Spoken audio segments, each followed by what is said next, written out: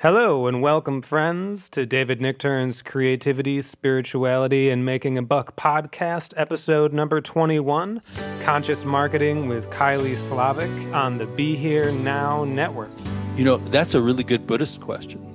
Why do you not have what you say you want? In this episode, David and Kylie explore the theme of aligning our creative offering with effective messaging that resonates with people in an authentic manner while we balance doing and being. The doers left the being behind, and the beers left the doing behind. Yeah, we need to reintegrate. Which is my whole platform is completely about that. And speaking of David's platform, we are excited to announce that www.dharmamoon.com is now live. And you are all welcome to join our growing online community where we deepen our practice and understanding of meditation together and use the practice as a vehicle to cultivate creativity, community, and clarify our vision of right livelihood. And without further ado, episode number 21. So welcome to another episode of Creativity, Spirituality, and Making a Buck podcast. We have a very special guest today, Ms. Kylie Slavik, who I'll just give you a little bit of a orientation of her background. I'm going to read from her bio. As a former spoken word artist, Kylie discovered that grabbing attention and winning hearts works the same way in marketing as it does in art. Since then, she's worked with Hollywood story consultants to better understand structure and neuroscientists to learn how the brain responds to story. She's generated over $22 million in revenue with clients in the transformation space, including Sounds True, Astrology Hub, Heart Math Institute, and more. Kylie currently serves as the Director of Storytelling and Brand Development at Conscious Marketer. And I just want to say that that's how I met Kylie, is because I signed up for a mastermind course with the Conscious Marketer Fellowship, and she's the co-director of that course. And I just found her to be, very well spoken and clear-minded. And then additionally, very, very creative in terms of taking ideas from the inception stage to the presentation stage. And I think I try to help people find their groove. That's kind of a big part of the CSM platform. And it feels like you found your groove. Do you feel like you found your groove? I think the groove keeps on grooving, but I have definitely hit the right spot. You know what I mean? In the right zone? Yeah, exactly. It keeps on deepening, but I feel like, yes, I'm in the right lane. Yeah. And, you know, all of us have things. You're what I call a hybrid. That's a sort of term I'm using a lot these days. And particularly, I think one of the things that's coming up over and over again is the people coming onto the scene these days are more looking for purpose-driven occupational relationship. You know, like not just getting a job or making money or so. So would you describe yourself in that way, as purpose-driven? Definitely. I've always been that way. And in fact, in the beginning of my non-career, I was so purpose-driven that I worked in bars because I didn't want to do anything except for write poetry. And that was my purpose. And I wanted to have jobs that I could just up and quit at any moment if I wanted to go travel and do poetry or something like that. Yeah. You know that joke, the guy's in the restaurant and he wants a drink and he raises his hand and he says, actress, could you bring me a vodka martini? So in other words, you didn't want to be, you kept your options open by doing that kind of work so that you could do what you really loved. Exactly. And I dedicated like 5 hours a day to writing, and I would work my shift and come home and write and perform. And that was pretty much it. Wow. I felt very on purpose. Yeah. Wow. And where were you writing and performing? What venues? I lived in Gainesville, Florida, and we were a pretty small town. It's, if it's not football and the Gators, there's not much to say. So, but we actually started our own venue. It was called Third Eye Spoken. I was 22 or 23 at that time. And we actually brought top talent to us. So, we noticed a need in the community. We started it. It was very successful. And so we ran the events, we booked the events, we performed at the events, and pretty much did everything. Was it all like slam style? Spontaneous? It was, well, not spontaneous, but the slam poetry isn't necessarily freestyle. Certainly some people do that at some points in time. Usually it's written and then memorized and performed. The thing that makes it quote unquote slam is that it's a competition. Oh, And I didn't know that. Uh-huh. And the one thing that we did was we took the competition element out of it. It was the same style of poetry, but we weren't into that part of it. Yeah. Yeah. How would you compete anyhow? Just sort of style points and degree of difficulty points like diving? The crazy part about it is they pick like 4 judges from the audience but the judges are supposed to go off the audience response. I see. So it's visceral response from the audience. Mm-hmm. So if you made somebody think deeply, that didn't necessarily register some big points. It depends. Yes, you want people to think deeply and feel deeply, but I did notice there were certain themes that were more popular than others, So that was the sad part about it, is a lot of people figured out what would win and they started just doing that. And I think that that's when I started to kind of move away from it. And you have a thriving career now, as far as I'm able to discern. And one of the things in my kind of entertainment business dimension of my life is recognizing talent. I've spent a whole lifetime doing that. So, in my estimation, for what it's worth, I see you as a rising rocket ship of somebody who's really got a clear lane and a clear focus, and you can deliver on the dot on what it is that you're offering. So, but now you're telling us about a part of your life that I can really relate to, like you for somebody who's a musician or a painter or whatever. Is that stuff in the closet? Where is that now? Where is this slamming Kylie? Where is she?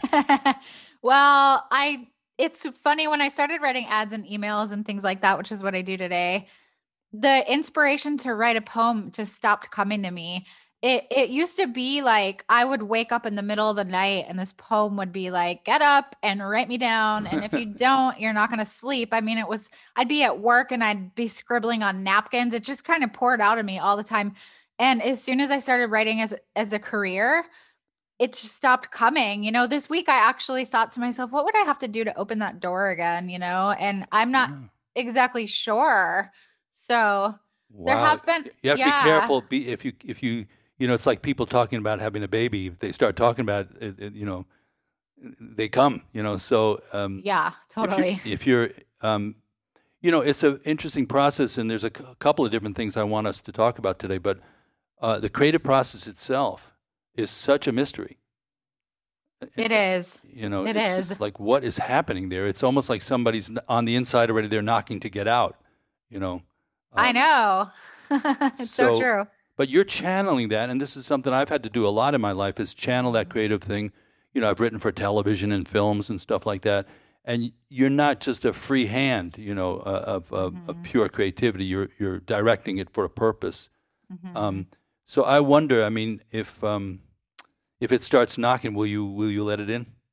Oh, I definitely would. I'm starting to want to do videos where I do spoken word and do pictures over it and put them out on social platforms. So I don't really want to perform live anymore, because the sheer amount of time that takes to memorize the poem and to, practice and everything like that, I just don't have that bandwidth. But I started to want to make videos recently. Okay. More multimedia. Mm-hmm. Yeah. You may or may not know this, but, the Tibetan Buddhist teacher that I studied with, Chogyam Trungpa Rinpoche, was really the source code for a lot of the style of how we're presenting Dharma and how we're presenting kind of everyday life connection. Started in the early 70s in Boulder, Colorado, when Naropa University was just a little baby, Naropa Institute. And one of the kind of seminal things, other than Ram Dass being there for a summer, was that Trungpa Rinpoche was really into poetry. I don't know if you know that or not. And was really quite a good poet himself. But he had Allen Ginsberg, and they had the Jack and Gregory Corso, and they had the Jack Kerouac School of Disembodied Poetics. And they would slam. They would get up there, and they would, Rinpoche's thing was to get to the spontaneous part of your expression. So he would put people right on the spot. So Allen Ginsberg was a kind of key member, and I actually went to my Buddhist seminary with Allen. And I used to play with him, actually play guitar with him on some outings. And it was part of our culture, which is part of what we're doing now, like that those kinds of forms of expression were considered part of the Dharmic culture.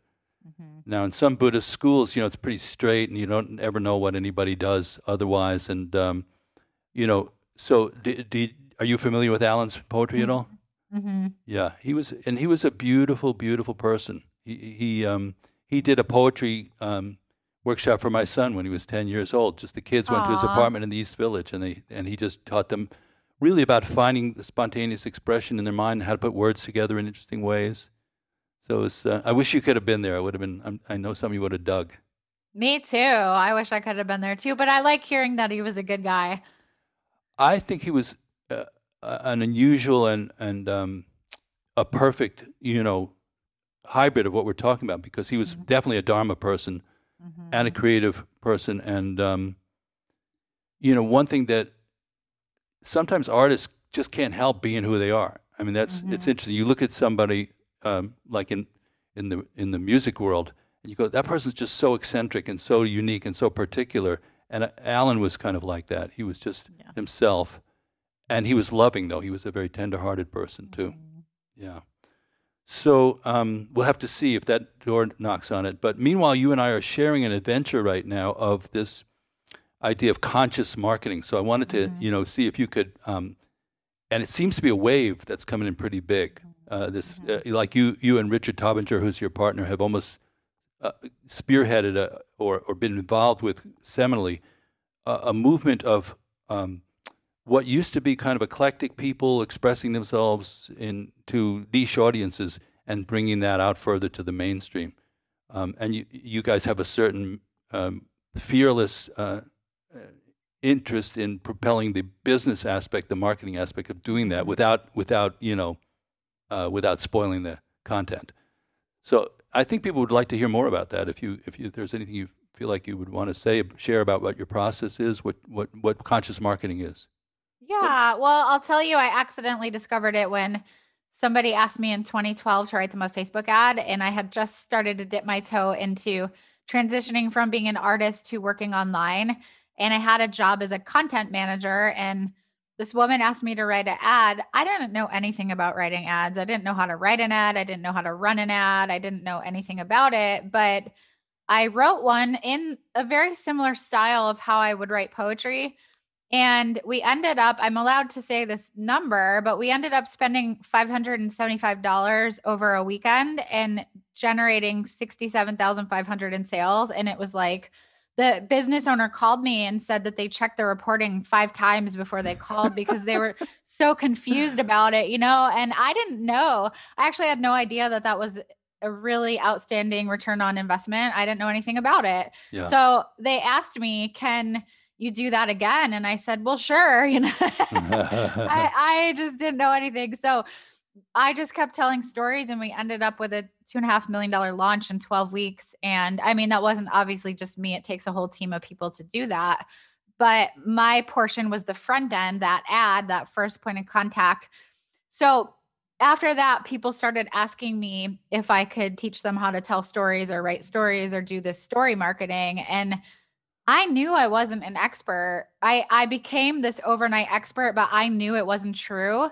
So I started hiring all these experts, like you had mentioned, Hollywood story consultants, people that they hire to find the holes in the scripts and studying the form of story.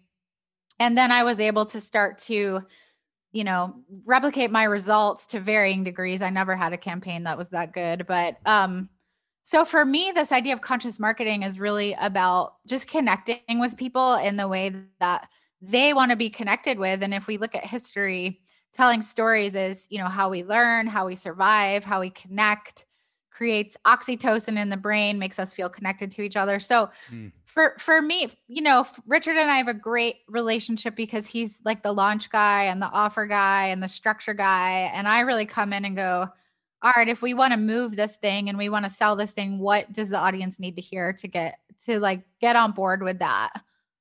Yeah, it's energetically an impressive pairing in the sense that you complement each other, as the way you're saying. So let me ask you this, conscious marketing, breaking it down, what does conscious mean?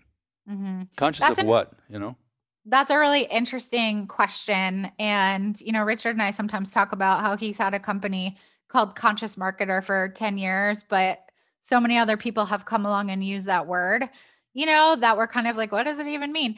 I think from a Jungian perspective, it means, bringing what's deep below the surface up to the light to be seen. Okay. And I think from our perspective, I can't speak for Richard, but for me, it's really marketing, selling in a way that is congruent with your values, your ethics, your principles. Mm-hmm. And an added layer is that you can actually make as much, if not more money doing that, which has been something that I've been on a mission to prove to people for a long time, because a lot of people just don't believe it. Yeah, now, why is that true? I think it's true because there's this concept called market sophistication. I'm not sure if you've ever heard of it, No. But it's an old copywriting model that a guy, I think it was Eugene Schwartz, came up with it like 100 years ago. And it's a pyramid with 5 levels, and it shows how a market matures based on the messages that they see. So at one level, the sophistication is nobody's ever seen it before. So you literally just need to say what the thing is. And that would be like when the iPhone came out, it's a phone, it's a computer, you can put it in your pocket. Cool. That's it. You don't need to say anything else. Apple has a tendency to have like 1 sentence long marketing because what they're doing is new. And then at that top level, at that 5th level, it's essentially oversaturation. So you're in a space of, I've seen it, I've been promised all the things, none of it worked. I'm frustrated. I still have the same problem. Nobody's really been able to solve my problem. So now your market is at a sophistication level where they're just not going to tolerate any BS. Like they're not going to tolerate any more of it because they've already done that, didn't work. So I think most markets, other than tech and maybe pharmaceuticals a little bit, there's some industries here and there that could still be at that level 1 of really bringing something into the world nobody's ever seen. But for the most part, we've seen everything, we've heard everything, and now we want the truth because we still have this burning problem and we don't want a smoke and mirror solution anymore. And especially in the market Richard and I are in, it's really the transformational markets. It's especially true in those markets. And, it's my perception since we started to work together and since I started working on the Dharma Moon project this year altogether, not to my shock, but keep in mind that I got into this in 1970 when 4 people knew what Buddhism was, or meditation. There was, it was wildly esoteric. And you can see some of the early recordings from that time. And so it's basically a bunch of hippies and some Asian teachers coming together in a kind of unlikely gathering. And now I did have inklings in my, earlier times that this was going to reach a certain critical mass.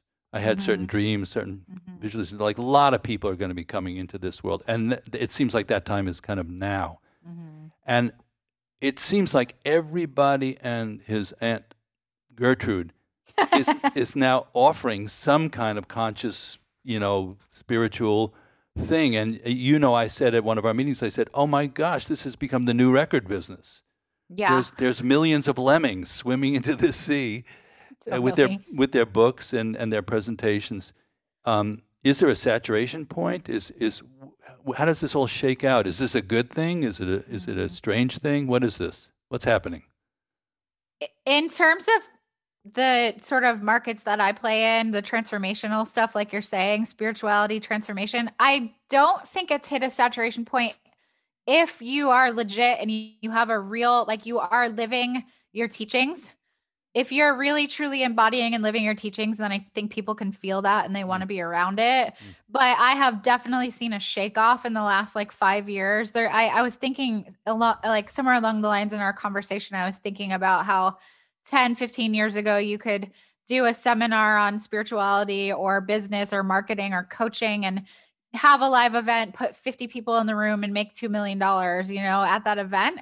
And that is not common anymore. I've had a lot of those people actually come to me and say, how do I fix this? What do we do? And And the answer really that I tell them is you have to fix your business, not your marketing, Yeah. it's so I think that there isn't a saturation point for something that's legitimately valuable, but if it's kind of snake oil, I think it's over. I think that those days are over. I think I'd like to think. Good slogan, Kylie. Fix your business, not your marketing. There's actually a great story about this. One of my favorite stories is called Winning the Story Wars. I think it's a book that everybody should read. Oh. And it's a guy that has like a video advertising company, and he distills really complicated ideas that nobody wants to think about into these super cool, funny videos that get downloaded in 20 languages. And so one of the things he tells this story about a guy named Honest John, and he was writing ads for, I think, do you remember the Woolworth stores that used to be around like 20 years ago? I do remember them from even longer ago than that. Yeah. My grandma used to send me to them when I was a little kid. And wow. And he was writing the ads for them, and he was one of the reasons they became so successful. But what he did was he would write these ads, and he would say things like, neckties, they're not that great, but they're only $15. And the people would get so mad,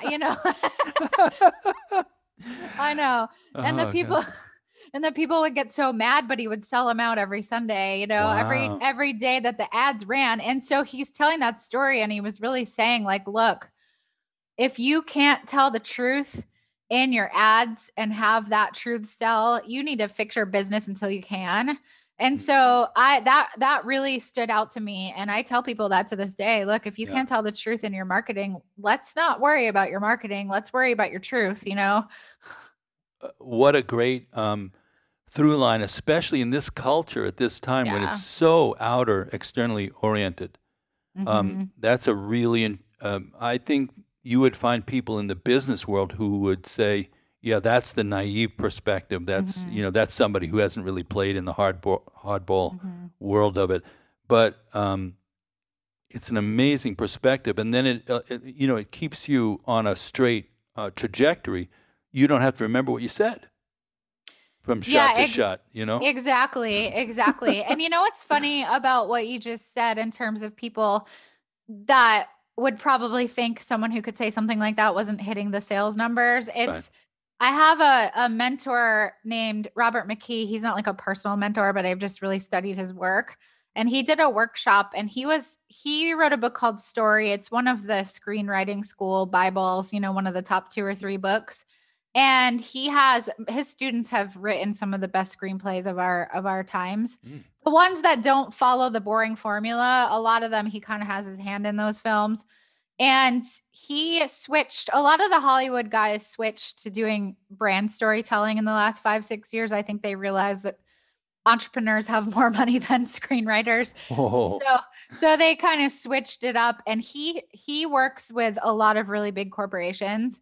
And he said that the people at the top of the corporations get really mad at him when he says, like, we have to show the human vulnerable side of your company. We have to position you as the underdog. You can't come out swinging like this big overlord and think people are going to connect with you.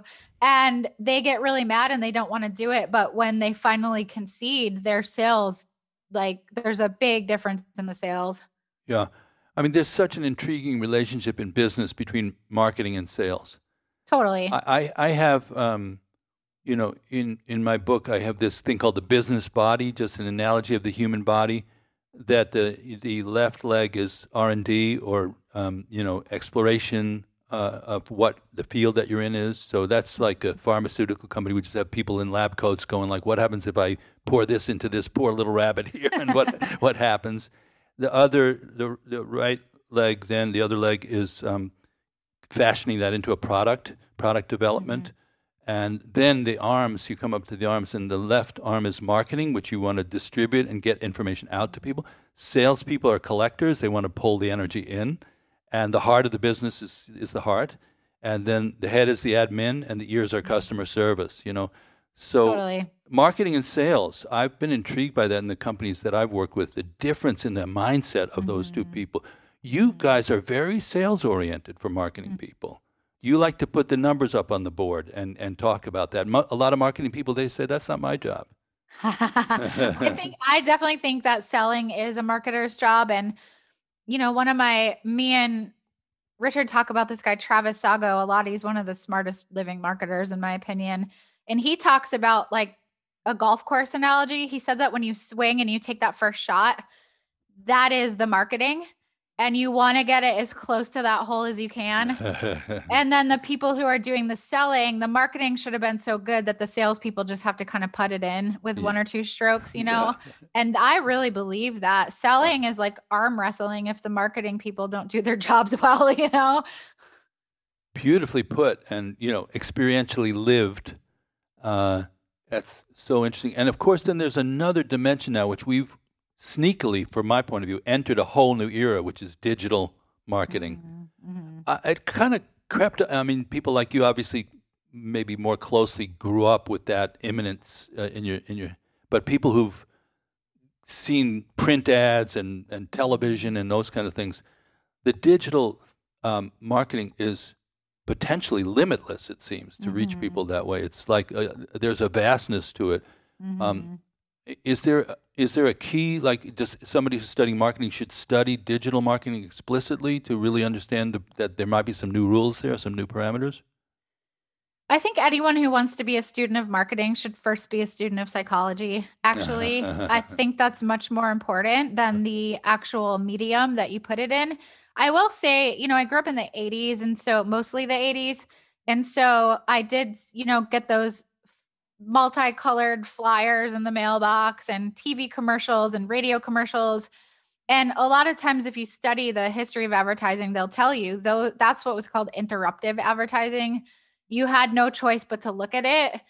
Therefore, it didn't need to be very creative. It could just be obnoxious, Yeah. And now with social media coming out and being the main form of advertising that you can track, what happened was all of a sudden, let's say like Elon puts up an ad for his Tesla car, which he really doesn't even need to do. Now all of a sudden you have 100 people in the feed saying like, I bought it and it didn't work. This broke on it after 3 days, or right. So now that's the difference, right? Now it's a user generated experience where you're forced into being transparent at this point. And that's the difference between print advertising and digital media, I think. Wow. But I also think if you want to be good at either one of them, understand motivation, psychology. It's really like the biggest thing I could say about it. Why do people not have what they say they want? And why do they not? Wait, slow that down, Kylie. Say that again. Yeah. Why do people not have what they say they want? Yeah. Oh, that's you. I'm sure you've used that line, right? Oh, I use it in every email I ever write, every ad I ever write, because if they're coming to me or one of my clients for a solution to a problem, I have to assume they've already tried to solve the problem, right? Wow. So why didn't it work? And that's where I need to meet them. That's a really good Buddhist question. Why do you not have what you say you want? Yeah, it's very spiritual. Well, it is because you're asking somebody to clarify from their end rather than I'm gonna deliver something that I think you need. What do you think people do really want? What do they want? Well, I think probably they all want what you're serving up, which is to know who they really are and be in that enlightened state, right? That's what we all want. But in terms of my clients, I have to look at it case by case. So sometimes, it's a spiritual author and they are selling presents, and I have to see what is it that people want to be present for? Do they want to be present because they just want to feel spiritually liberated? Do they want to be present with their kids? Do they want to be present because it helps them better at their job? So I have to really look at that. Yeah. What do people say they want, and what is stopping them from having it? And that's where the marketing lives. I mean, one argument you could make just as an observer of human beings is that they don't really want to be present. That's also very true. If you just follow the action, a lot of the action is directed towards not being present. Yeah, that's a sad truth. Well, called first noble truth, I mean, it's, I told you and Richard that I had this idea that because you're both so colorful and in such complementary ways and delivering so much, juicy, thought out kind of information. What if we took an animated series, and I want to do a cartoon version of each of you, and as a marketing team, you go back and you visit Buddha, and then you go forward, and then you visit Jesus Christ, and you say, look, if here's the market, what you got to do, and it could be a little Woody Allen kind of energy to the whole thing. What you got to do is, just really say what you authentically think, and then, how would you guide? Those people are really incredible marketers from a certain perspective. Mm-hmm. Is that true? Well, if we look at, I know a lot more about Jesus than I do about Buddha, but I can tell you, Jesus is arguably one of the most popular people in all of history. And he was he was actually a mason, they say, not a carpenter, but mm-hmm. he was a stone layer who died without a penny in his hand, who wasn't successful in any way. He only had 12 followers, according to the Bible. Everybody else hated him and wanted him to die. And his legacy is still moving millions, probably billions of people on the planet 2,000 years later. So I would say he's a fantastic marketer. Yeah, that's really funny. I could just see, and then in that scene, Jesus is saying, yeah, I don't know. I feel kind of like a failure. I feel like I have this really good message, and it's really from the heart, and I'm really feeling it. And look what I got. I got 12 followers, and they're trying to kill me. Exactly. Yeah, no, I know. You get the idea for the series, right? And then you move on, and you do Muhammad, and you do Buddha. Yeah. So spiritually, it's so interesting for me because I'm, from a lineage, perspective. In other words, I've been studying with the same thousands of years old teachings that have been through migrations and mutations, but I'm not eclectic spiritually in terms of, a lot of the platforms that are out there, you can do this, and you can say that, you can talk about this. Now, all these people are my friends. I call them the Mahasangha, and I teach at Kripalu and Omega and Blue Spirit. And a lot of these people get together from different Buddhist tribes. I play guitar with Krishna Das, so I'm with the Bhakti people doing their tradition. So I love that how different people frame their spirituality is always interesting to me. So I'm curious if you don't mind talking about your own spiritual journey. Is that something you feel comfortable talking about? Oh, yeah, totally. I met the Sufis when I was 18. And so I have had the great privilege to study pretty extensively with four Sufi masters that come from the Western lineages. So I'm sure it's a little different than if I went to Turkey, and if in Turkey they would teach a woman, which they probably wouldn't, but but it's definitely the Western version. It comes from India. It comes from a Sufi teacher I believe he's from Delhi, and he came to America. And so I have had a good couple of decades really studying that. I did study with some Tibetan Buddhists, a woman named Prema Dasara. She created this dance called the 21 Praises of Tara or something. Oh, okay, yeah. Mm-hmm. Yeah, and she's done that dance for the Dalai Lama. She actually was one of the first people invited into Bhutan to the Queen's Palace, and she helped women. I guess the Buddhist nuns haven't been allowed to dance in certain countries. Uh-huh. And she kind of like busted that door down and helped to reinstate dance. And I've also had some Hindu teachers in my life, so I kind of spanned all of it. And I grew up Christian. I have a great relationship with Christ, and so I'm a little bit of a spiritual mutt. Yeah. But the Sufi thing sounds like it's a strong and deliberate flavor in there. If let's say, somebody was just curious about how Sufism frames reality, is there like a few pithy things that you could share that would express that? All the Sufi orders are different, but from my personal experience, it's a lot about God being everything and being oneness, and really attempting to have union with everything that is. So not every tradition wants union, but I would say that they are working towards a self-effacement so that you reveal God within yourself and that you're in connection with everything that is. I would say that's but it sort of has like an ecstatic devotional quality to it. It's not a nothingness, which, some traditions have. Well, yeah. Did you whirl? A couple of times, not a lot. Not all of the Sufi orders do that, but that's the Mevlevi order, which is Rumi's order. And a couple of times I was at Sufi retreats where they would have somebody that would teach it. It's not as easy as it looks. Oh, it doesn't even look easy. Yeah, we were in Turkey and we went to a Sufi ceremony, and they were whirling for hours, and it's an amazing practice because you can't do it without a certain inner practice going on. You would just fall over. It's just it's one of those mind body things that is unique to that particular way of focusing the mind at the same time. And I've had some in my record and music life, I did a record with Omar Faruk Tekbelek, who's a wonderful Turkish musician, and he's a Sufi master also. Mm-hmm. So we shared. I found it very much easy to relate to how he was describing the world. And so the idea of connection, it's a funny thing. Like in Buddhism, we talk about egolessness, and people can mistakenly take that as a nihilistic perception.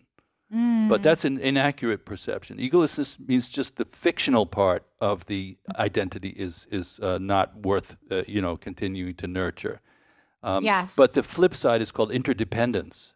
Mm-hmm. So I think the connection idea of recognizing how interdependent, how connected things are, and also I think in all these traditions, when you really plug into that, a certain level of magic manifests.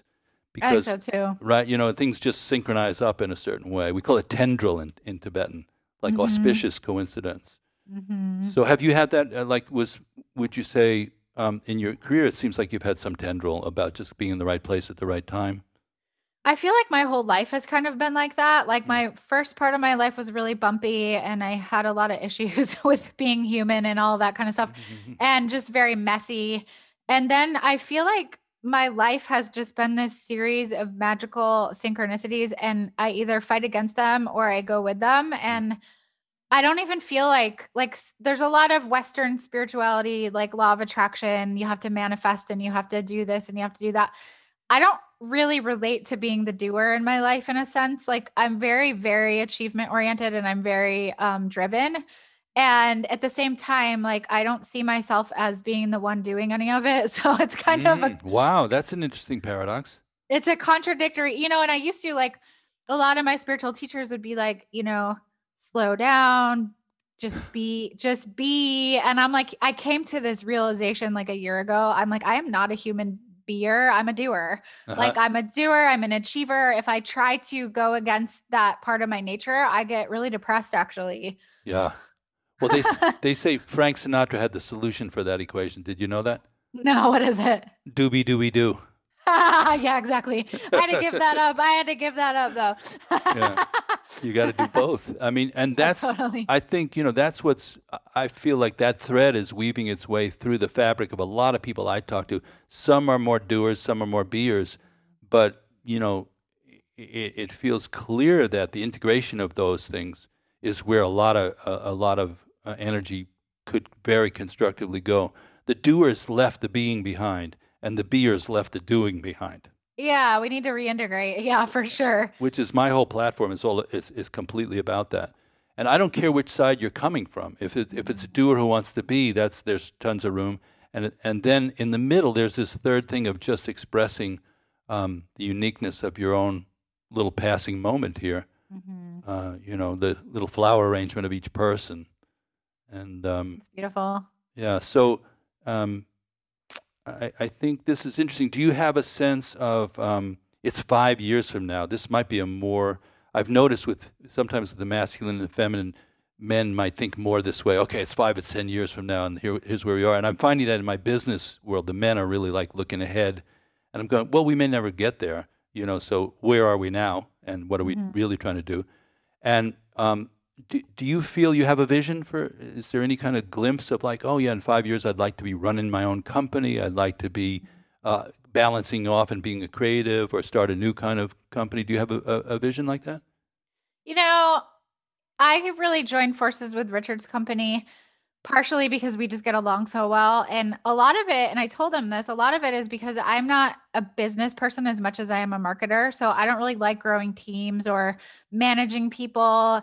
And one of the things that I really want to do with his company is grow it into the top platform for this type of marketing. There's a company called Digital Marketer. I think they're like a $50 million a year company. And they sell a lot of like, if you want to know how to write an email, you can buy a $7 or a $47 training. It's like just this digital marketing library. And I kind of want to do that in the conscious marketing space. And so that's really what I am working towards right now. I'm creating a lot of content behind the scenes for us to start putting it out there. And he has so much wisdom and knowledge to pass on too. So I really want to do that. And then in another area of my life, which is more philanthropic, I'm really interested in getting plastic out of the oceans. Like that's a big thing. For Ocean, that company For Ocean? Yeah, they're one of the companies that I donate the most to and, Me buy too. all the... Because it's so beautiful how they're doing it. It's so beautiful. Yeah, I buy their bracelets even though they don't fit me. They're too big. Yeah. Yeah, when I saw that ad and those people, I said, that looks so genuine. I just sent money in right away. Mm-hmm. And, how unarguable it is, how whether it's politically correct, not correct, doesn't matter. Who wants plastic? Who wants fish choking on plastic and as you're swimming through it? It's gross. That's so you could see doing some philanthropic work or focusing some of the resources that you develop into the direction of that. And you found a partner in business. That's not so easy. You know that, right? Yeah, it was very magical. Actually, I don't know if you knew this, but I forgot to share this little piece of my spiritual lineage, which is that I've studied bodywork and healing and just been really family level with some Maori elders from New Zealand. Oh. And so the woman that's really kind of, I call her my second mom. She like raised me through my 20s, and she is the godmother of Richard's kids. And so we didn't even know each other. What? And we were both living in San Diego, and somebody said, you guys don't know each other. Like, these same Maori healer people, and you're both digital marketers and you don't even know each other. Wow. And that's how we met. It was like 4 years ago. And we stuck our toes in the water. We did a few projects together. And then after a while, I got really clear that I just wanted to work with him full time. That's amazing. And as you know, some of the most successful partnerships in history, Lennon, McCartney, whoever you want to look at, those people don't necessarily end up liking each other after it. I know, right? It's a kind of funny, it's almost like the other person's completing them in a way that is hard for the ego to acknowledge that a whole another part of you is coming to fruition because somebody else's gifts and skills. Totally. So you could see that partnership lasting and evolving deeper. I think so. Yeah. That's definitely the trajectory that's the commitment that we've made. That's amazing and hard to find. I really want to go on record as saying maybe it's me, but that's not been an easy thing to find in this life. And comedy teams, Mel Brooks and Carl Reiner, that's like a home run for all time. When that happens. Yeah. So there are big players in the space now, and it's interesting. Some of the financial people, people coming from the doer side of my particular mandala, are looking up and they're going, "Oh my God, this Calm app just got valued at $2 billion. What's going on over there, Dave? What's happening in that world? Yeah, that little esoteric world of yours." Now, again, using the analogy of the record business, which is very familiar to me over the years, but when I woke up 2 weeks ago, whenever we had that session, I said, "Oh my God, this is the new record business. There's 1 million presenters. They've got their demo reels. They've got their, they've got their do-it-yourself level. They've got the indie label level, which is I've got some professional people help me, and then you got the major label artists, who have to at that point sell millions of records. That whole industry is only organized around that, and they'll take 10 artists on, but if one of them sells 3 million records, their business model works. Totally. So it's an interesting analogy for it. And in this world where there's all these presenters, I don't know if you can even feel comfortable talking about this, so feel free to are there any teachers or presenters that really you go, oh my goodness, that person's really, really telling it like it is and has almost a universal message and you know, you would want to get that message out to people just because it's so authentic and so meaningful? Well, I'll tell you, for me, it's less about the person and more about the mission. And so, like for Ocean, I don't even know those guys. I don't know anything about them, but I would be so happy to amplify what they're doing. And you know, I think the launch, we did 37 lunches last year. I was probably involved with 7 of them. But the one that I was the most proud of for the agency was the Collective Trauma Healing Summit.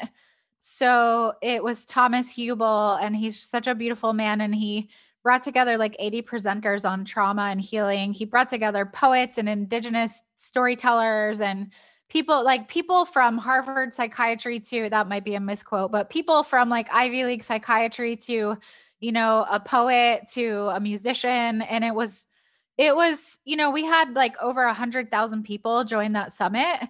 And to me, that was like you know, to be able to make a conversation like trauma healing and how it connects to climate change and how it connects to racism and how it connects to social injustice. And, you know, that's what I was saying in the ads, like understanding collective trauma is the root to everything that we're facing right now. And to be able to make a message like that reach so many people and have so many people engage with it, that's really what excites me the most about my work. So 100,000 people were online at one time for one conference?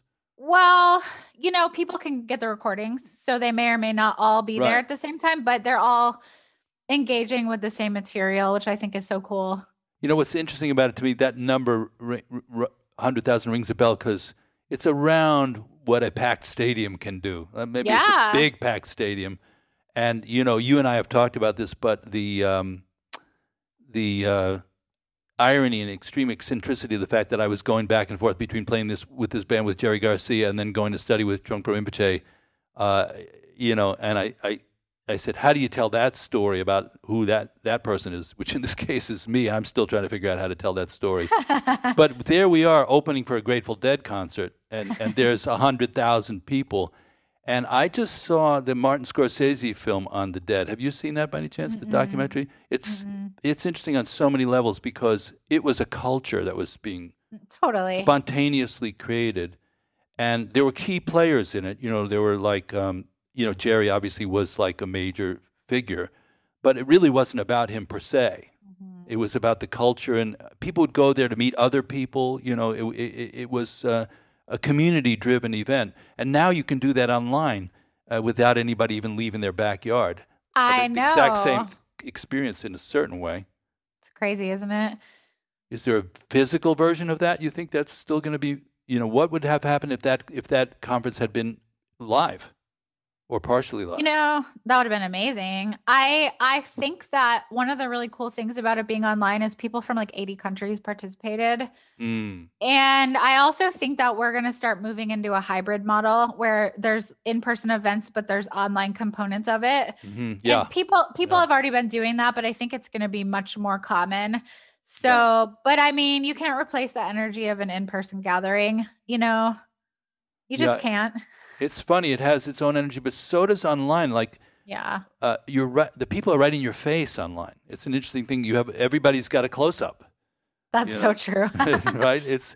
I had one therapist friend of mine say, I can't do it online because the person's face is just right there. I want them lying down on the couch, and so I can't even take a nap while they're talking anymore. Oh my God, that's so funny.